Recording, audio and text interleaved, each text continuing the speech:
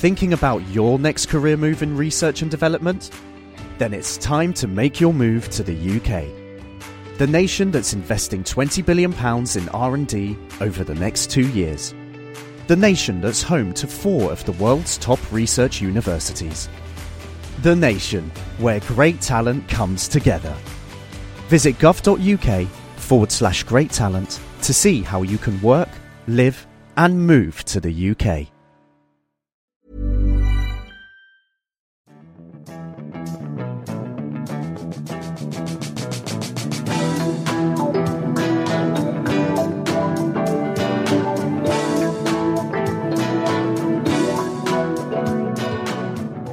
Hello, welcome to another episode of Naked Neuroscience, the podcast exploring the workings of the brain and the nervous system in our bodies and beyond. I'm Katie Haylor, and this month we now have 2 types of addictive behaviour which have quite different underlying brain mechanisms. So we should not think that addictive behaviour is just a unitary phenomenon. we're delving into the addicted brain, asking what is addiction, who's vulnerable to developing addictions, and what's actually going on in the brain. Plus, we're stepping into some other neuroscience news stories with the help of our local experts.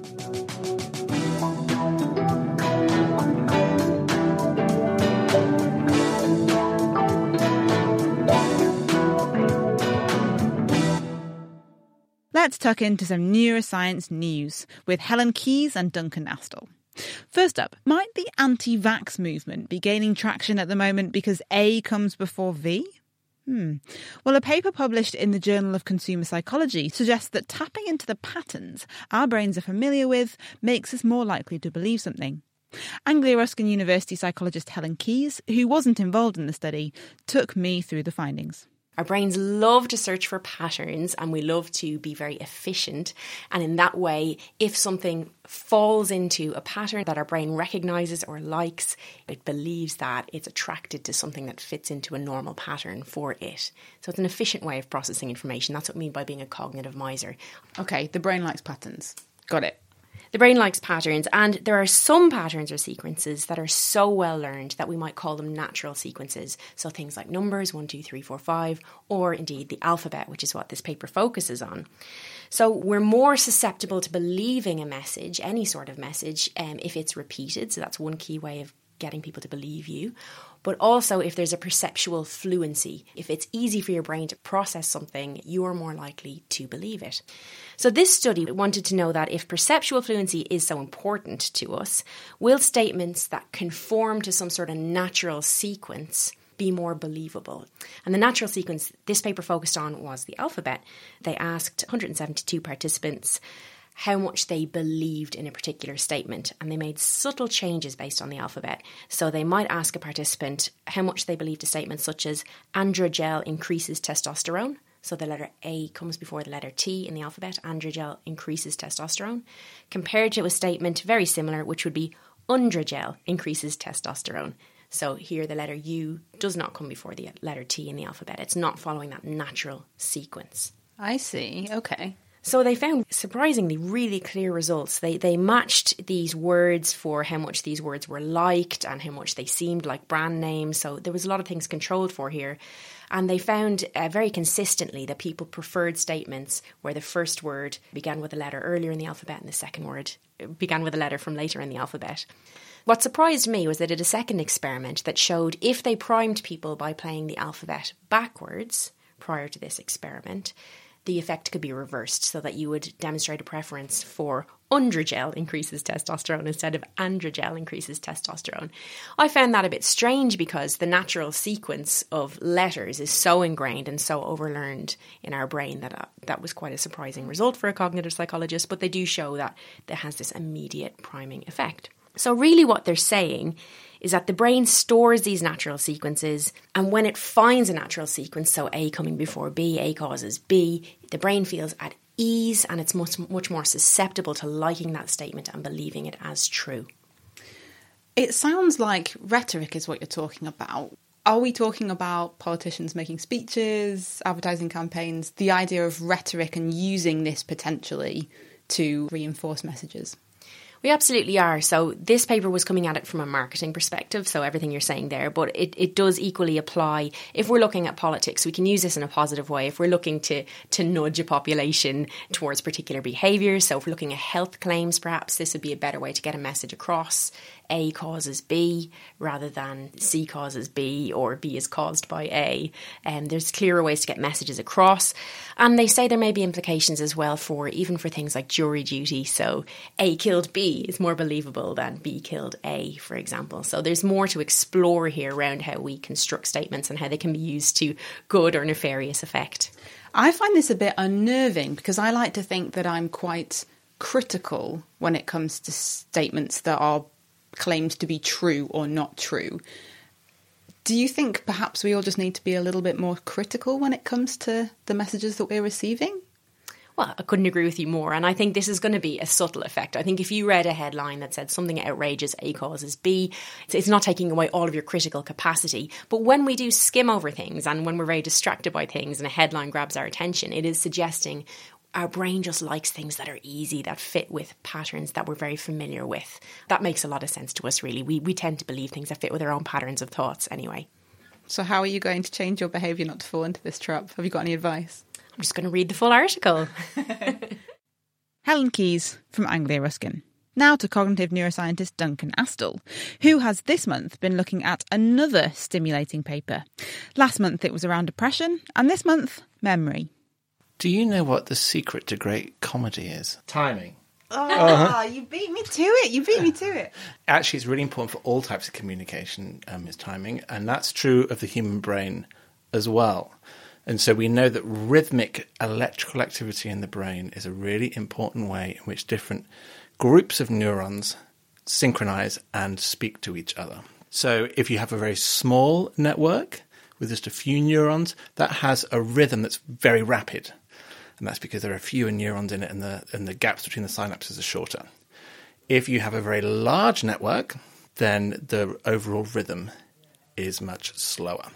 And this is really important because what these larger networks with slower rhythms can do can act a bit like a conductor in an orchestra.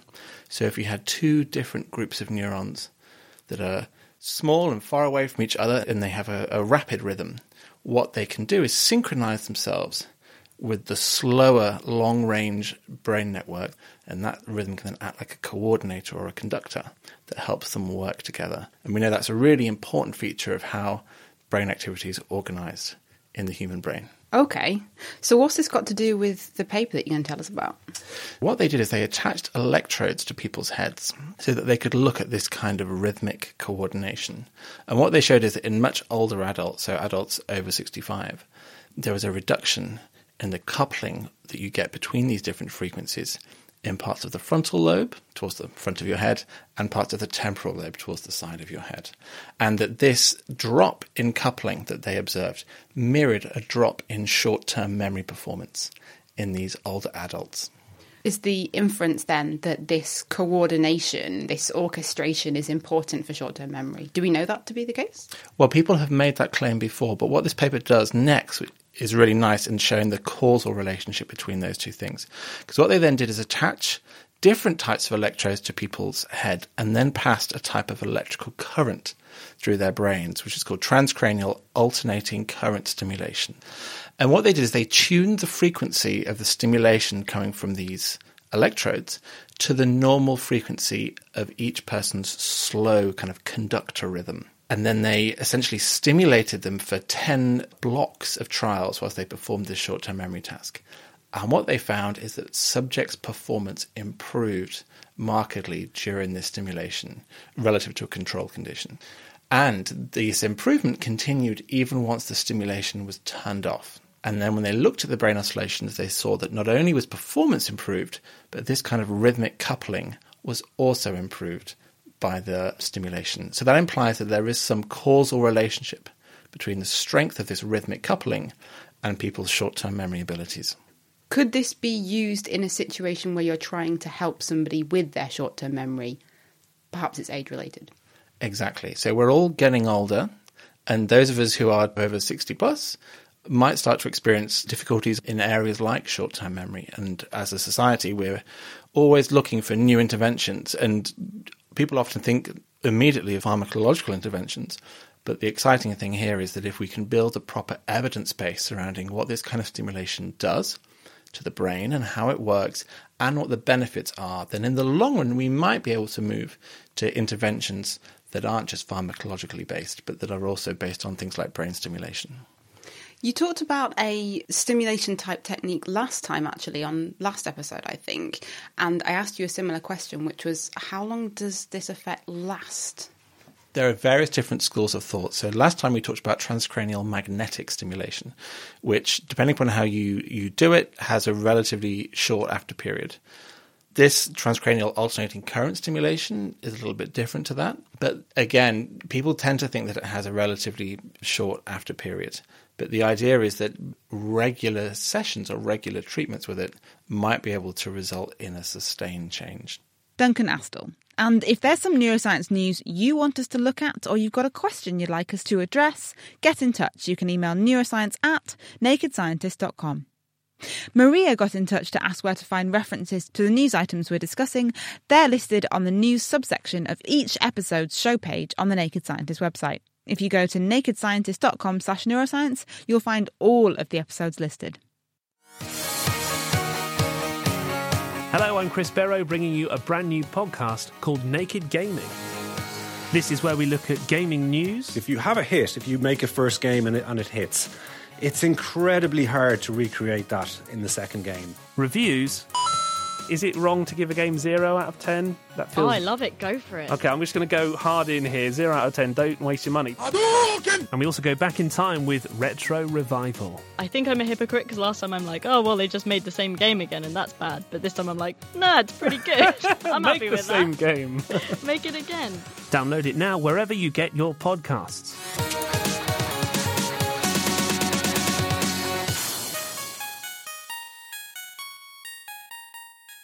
Music in the programme is sponsored by Epidemic Sound, perfect music for audio and video productions. And this month on Naked Neuroscience, we are analysing addiction. So to find out what addiction is, let's journey back to July 2018, when on the Naked Scientist show, I, alongside Chris Smith, spoke to Cambridge University's Amy Milton about exactly this.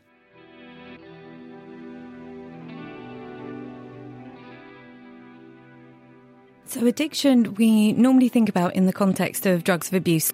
In addiction, behaviour narrows very, very markedly to being really focused on drug-seeking and drug-taking behaviour.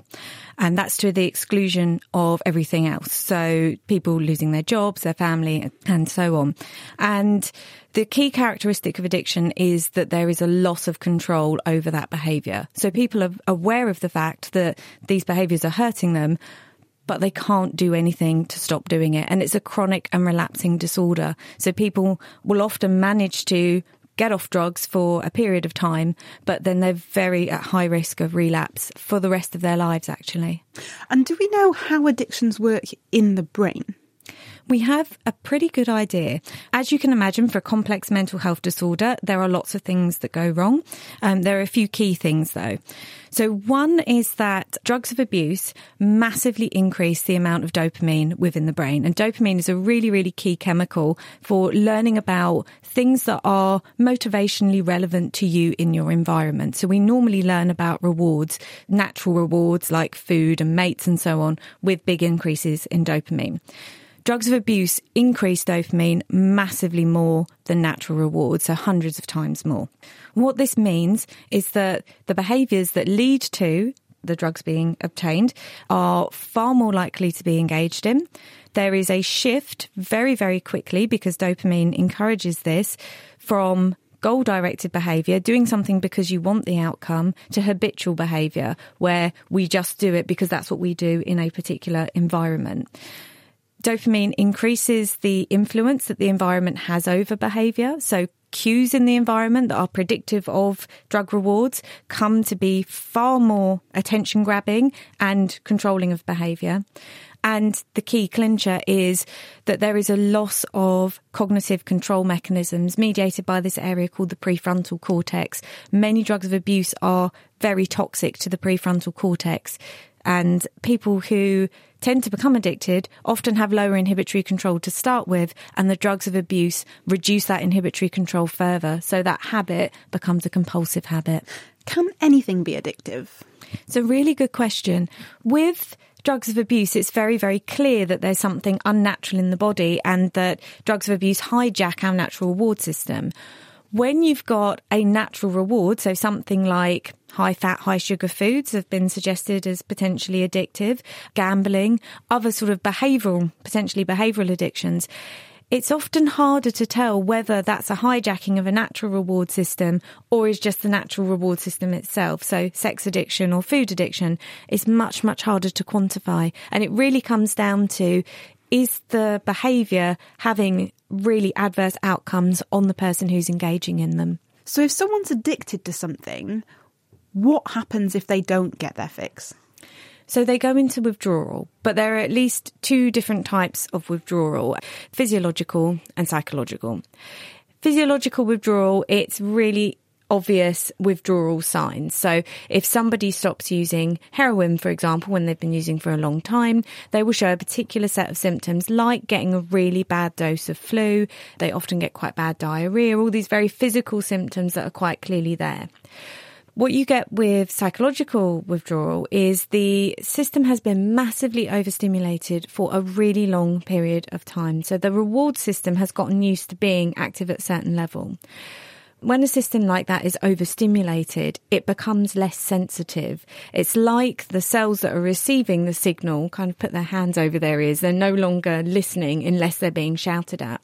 So you take that drug away and you go back to normal physiological levels of stimulation. Those cells that are receiving the signal aren't listening anymore. And so you get a rebound effect where people feel very depressed. They often feel very anxious. And the way of getting out of that state is by going and engaging in those drug-seeking and drug-taking behaviours again. It was made as a joke at the Edinburgh Festival by a comedian, but it sort of has a serious side to it, which is this person said, why don't you just take hundreds of drugs because then your body won't know what to get addicted to? But how do you, or how does your brain make the association between a particular drug and you know you're hooked on it? All drugs of abuse, even though they all have very different actions in the brain, so nicotine, very different from heroin, very different from cocaine, all of them have this common action of increasing dopamine in a particular part of the brain called the nucleus accumbens. And every single drug of abuse that is addictive has that effect. And you are very, very good at learning in a completely unconscious way which environmental cues predict which particular outcomes. And you can see variation. There are even experiments in rats showing that if you have rats who can self-administer cocaine or heroin in different environments, they tend to take heroin when they're in their home environment and they tend to take cocaine when they're out in a novel environment. So these environments really influence drug-seeking and drug-taking behaviour as well in quite a complicated way. For someone who does have an addiction, what kind of treatments are there? So we are very limited in the treatments that we have at the moment. There are treatments that exist like the 12-step program, which don't necessarily have a very strong scientific understanding, but if they work for certain people, then they should use them. But for other drugs of abuse like cocaine, there are no approved treatments. For other drugs like nicotine or heroin, we're looking at replacement therapy really as the alternative. For drugs like alcohol, there's antabuse, but quite often people will stop using antabuse, which produces hangover-like symptoms rapidly when somebody drinks alcohol. What tends to happen is people will stop using the antabuse and will carry on using the alcohol. So there's a real clinical treatment need and a real push for new treatment development, which is one of the things that my lab and other labs here in Cambridge are doing. Amy Milton from Cambridge University. But why do some people get addicted to drugs and others not? What neuroscience research tells us is that the processes that underlie your potential to try a substance are actually quite distinct from those that underlie getting addicted to something. That's Cambridge University neuroscientist Camilla Nord, who told me briefly about the work of another colleague, Karen Ersch. And she tested the first-degree relatives, so that's like sister, brother, parent, or child, of people with drug addictions. And she found that they all showed this heightened impulsivity, which is a behavioral trait that means you're likely to make decisions hastily, not think things through, maybe things that would be better to pause before you make that particular decision. And they all sort of showed this trait. But what was different about the people who'd actually gone on to develop an addiction, not just their relatives, were that they also showed this trait called sensation seeking. You really are going after those things that are fun. What she showed is that you need a combination of these two behavioral traits, impulsivity and sensation seeking, to show a propensity or maybe a likelihood of developing a drug addiction. Right, so that could be the difference between smoking a cigarette behind the bike sheds when you're 13 and going on to become a chain smoker as an adult. Or taking illegal drugs less frequently compared to those who develop a dependence. Back in February 2019, Camilla published a study shining light on this question of who gets addicted to drugs. Specifically, it looked at impulsivity. But there are a whole host of other factors that could potentially contribute to someone's risk for developing an addiction, and the risk profile might vary between individuals. For some people, their high impulsivity and high sensation seeking might be all it takes for them to develop a drug addiction. But for other people, perhaps they need those traits in combination with other kinds of more social or environmental factors. So I think the risks vary between people because it's so complex. Camilla wanted to see if there are any neural markers or indicators in the brain predicting those who might be more likely to develop an addiction later in life. So the only time you can really look at this is in adolescence, before they've been exposed to any kind of substance. So that's what we did. We took 99 young people with no history of substance abuse and put them in a brain scanner. There's a potential for early intervention if we find an early marker before the initiation of any kind of substance abuse. The second reason is a more scientific one. In the past, when you put people with a drug addiction in a brain scanner, you can't really disentangle, is that particular effect on the brain because they've been taking a drug for decades, or is it because they have some kind of underlying brain difference that might make them predisposed to take drugs? Who knows? But if you take adolescents who haven't yet developed any kind of substance addiction, we can find out what are those underlying mechanisms without dealing with the effects of a drug. The team scanned 99 youngsters using an MRI scanner to image how much myelin was in their brain cells. Myelin's a fatty protein layer that forms around nerves and facilitates fast electrical communication. They zoomed in on a brain area with this MRI scan called the putamen. Camilla explained that addiction studies in animals have shown the putamen behaves differently in those who are more likely to go on to become addicts. And they actually used the same kind of behavioural task with these teens that they put in the scanner as with the rodents in previous work.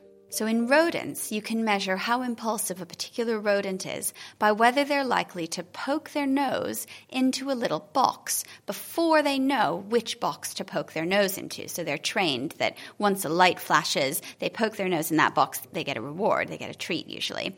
But if they do this poke preemptively, before they've even been told where to poke, then they get no reward. It's maladaptive, and that's considered an impulsive response.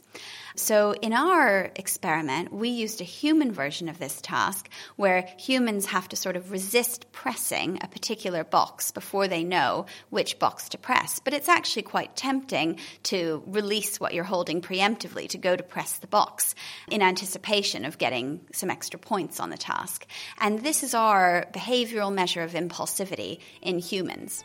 While we couldn't replicate this exact experiment, I was curious to know how I might fare on an impulsivity test, so Camilla obliged.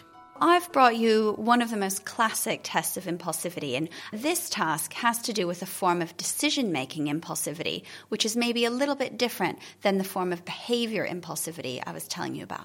I was tasked with deciding, do I want a small amount of money now or a larger amount of money later?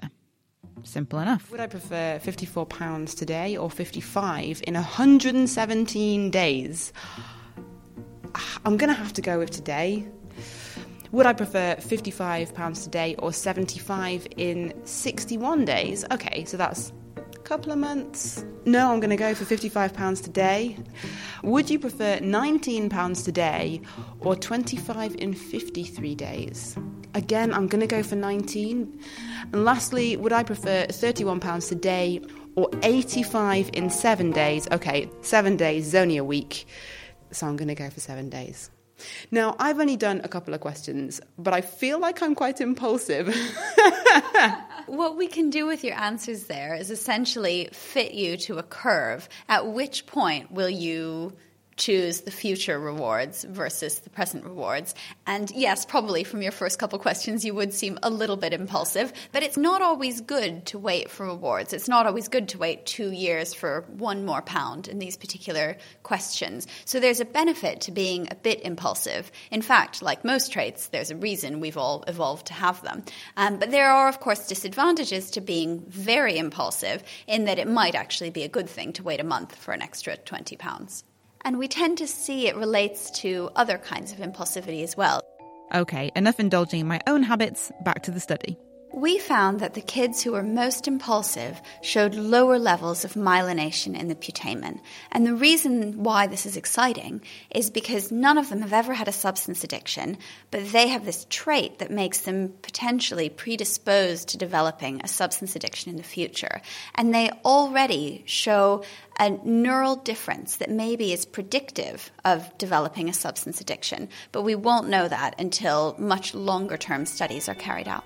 So what does all of this mean for youngsters who might be at risk of developing a substance addiction later in life? I asked Camilla to put the pieces of this puzzle together. I think less myelination in the brain relates to impulsivity could mean a lot of different things.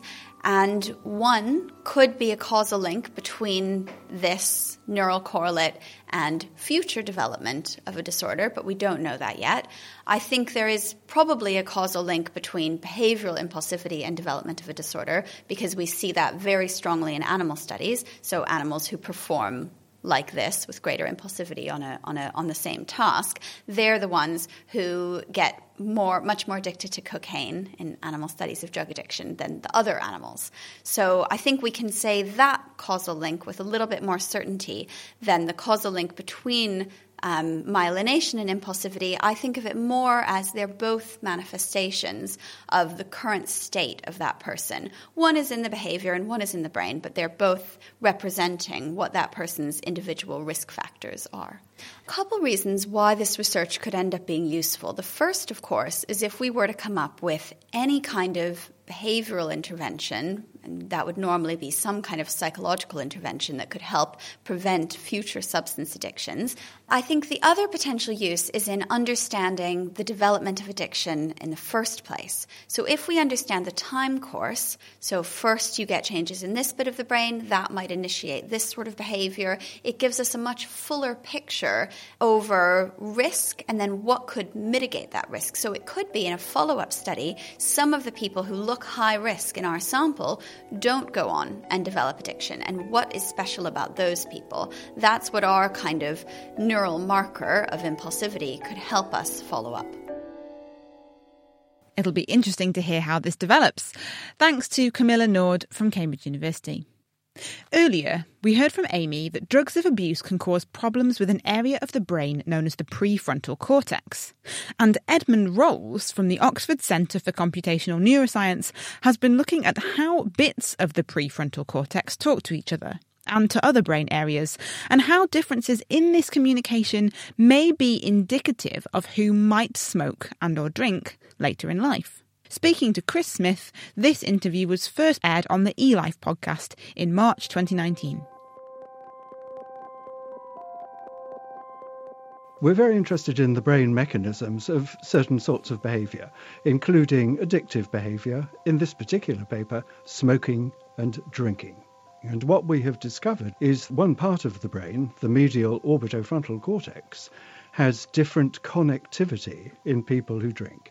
And the lateral orbitofrontal cortex has different connectivity in those who smoke.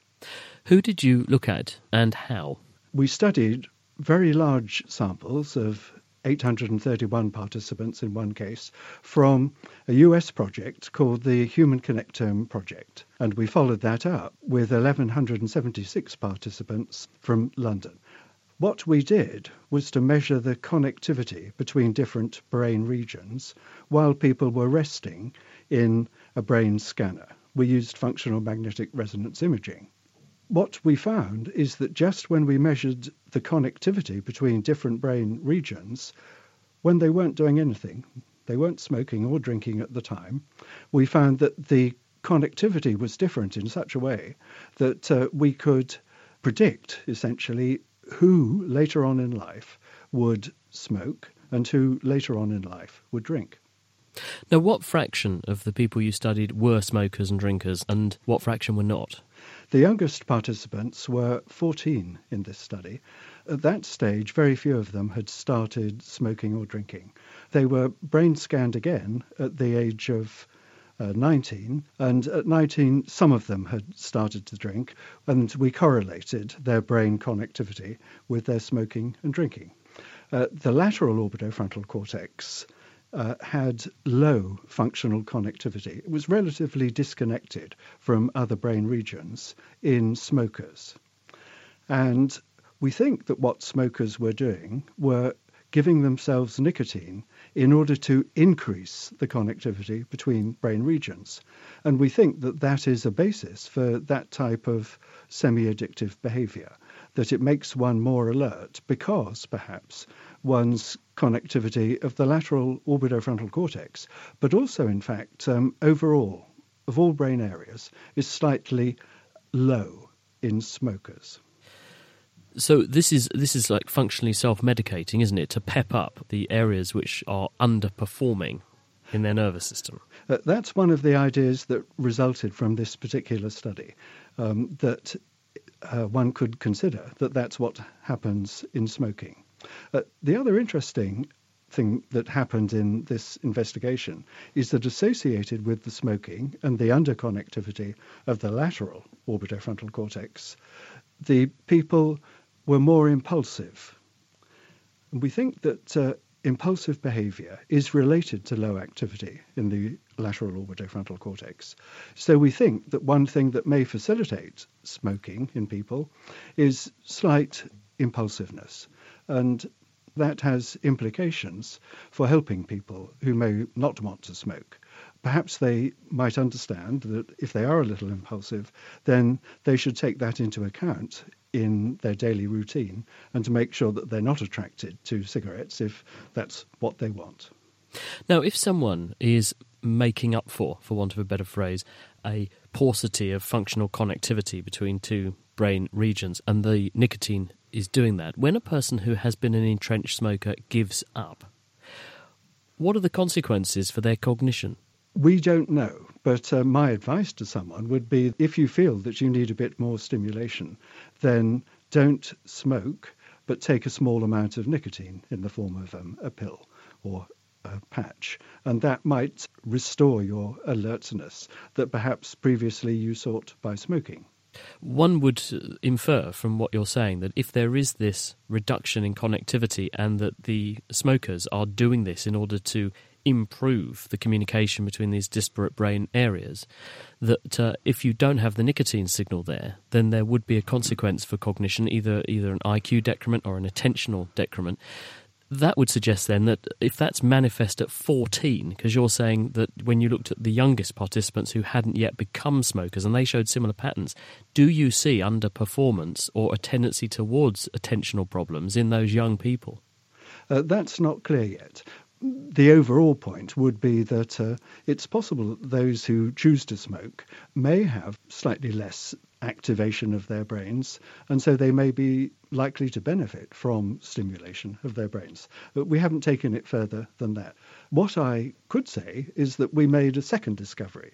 The same individuals were reporting how much drinking they performed, alcohol drinking.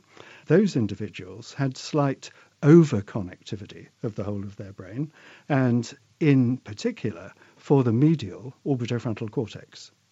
Now that's extremely interesting because the medial orbitofrontal cortex is a part of the brain involved in rewards, in things that one likes. The account we came to, therefore, is that it's possible that those who drink have a particularly sensitive reward system in their medial orbitofrontal cortex, and it's that attracts them to alcohol. Now, the interesting point here in relation to addiction in general is that we now have two types of addictive behaviour which have quite different underlying brain mechanisms. So we should not think that addictive behaviour is just a unitary phenomenon. And of course, that's extremely interesting and has important implications for treatment.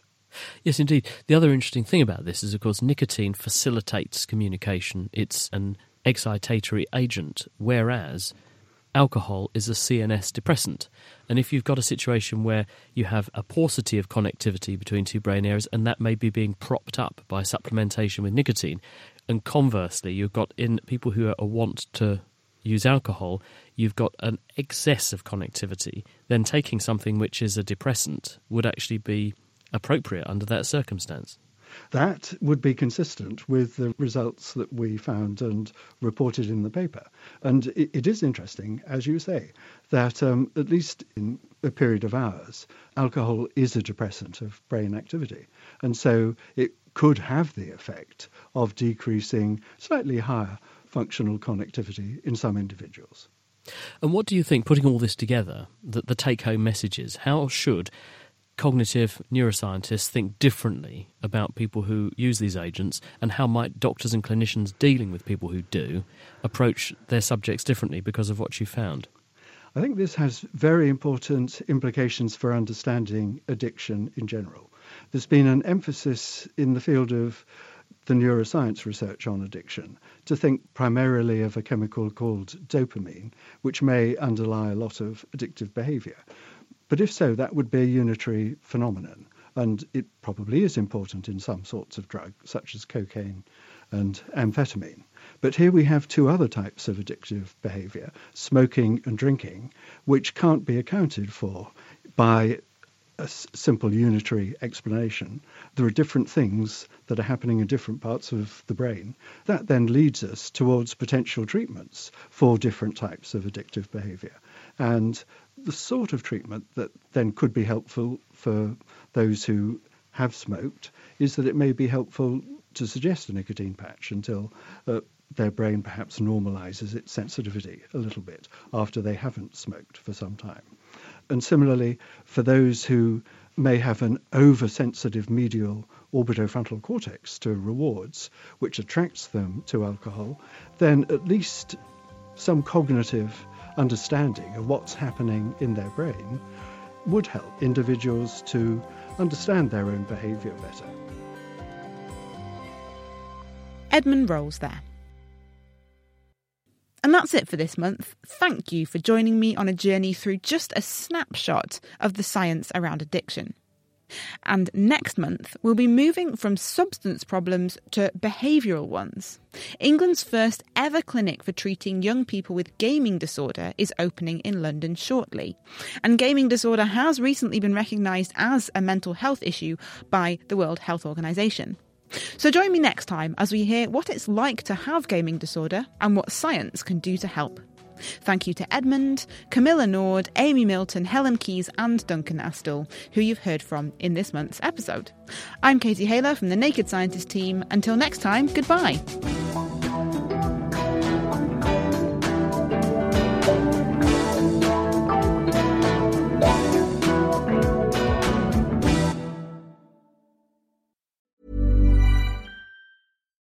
Thinking about your next career move in research and development?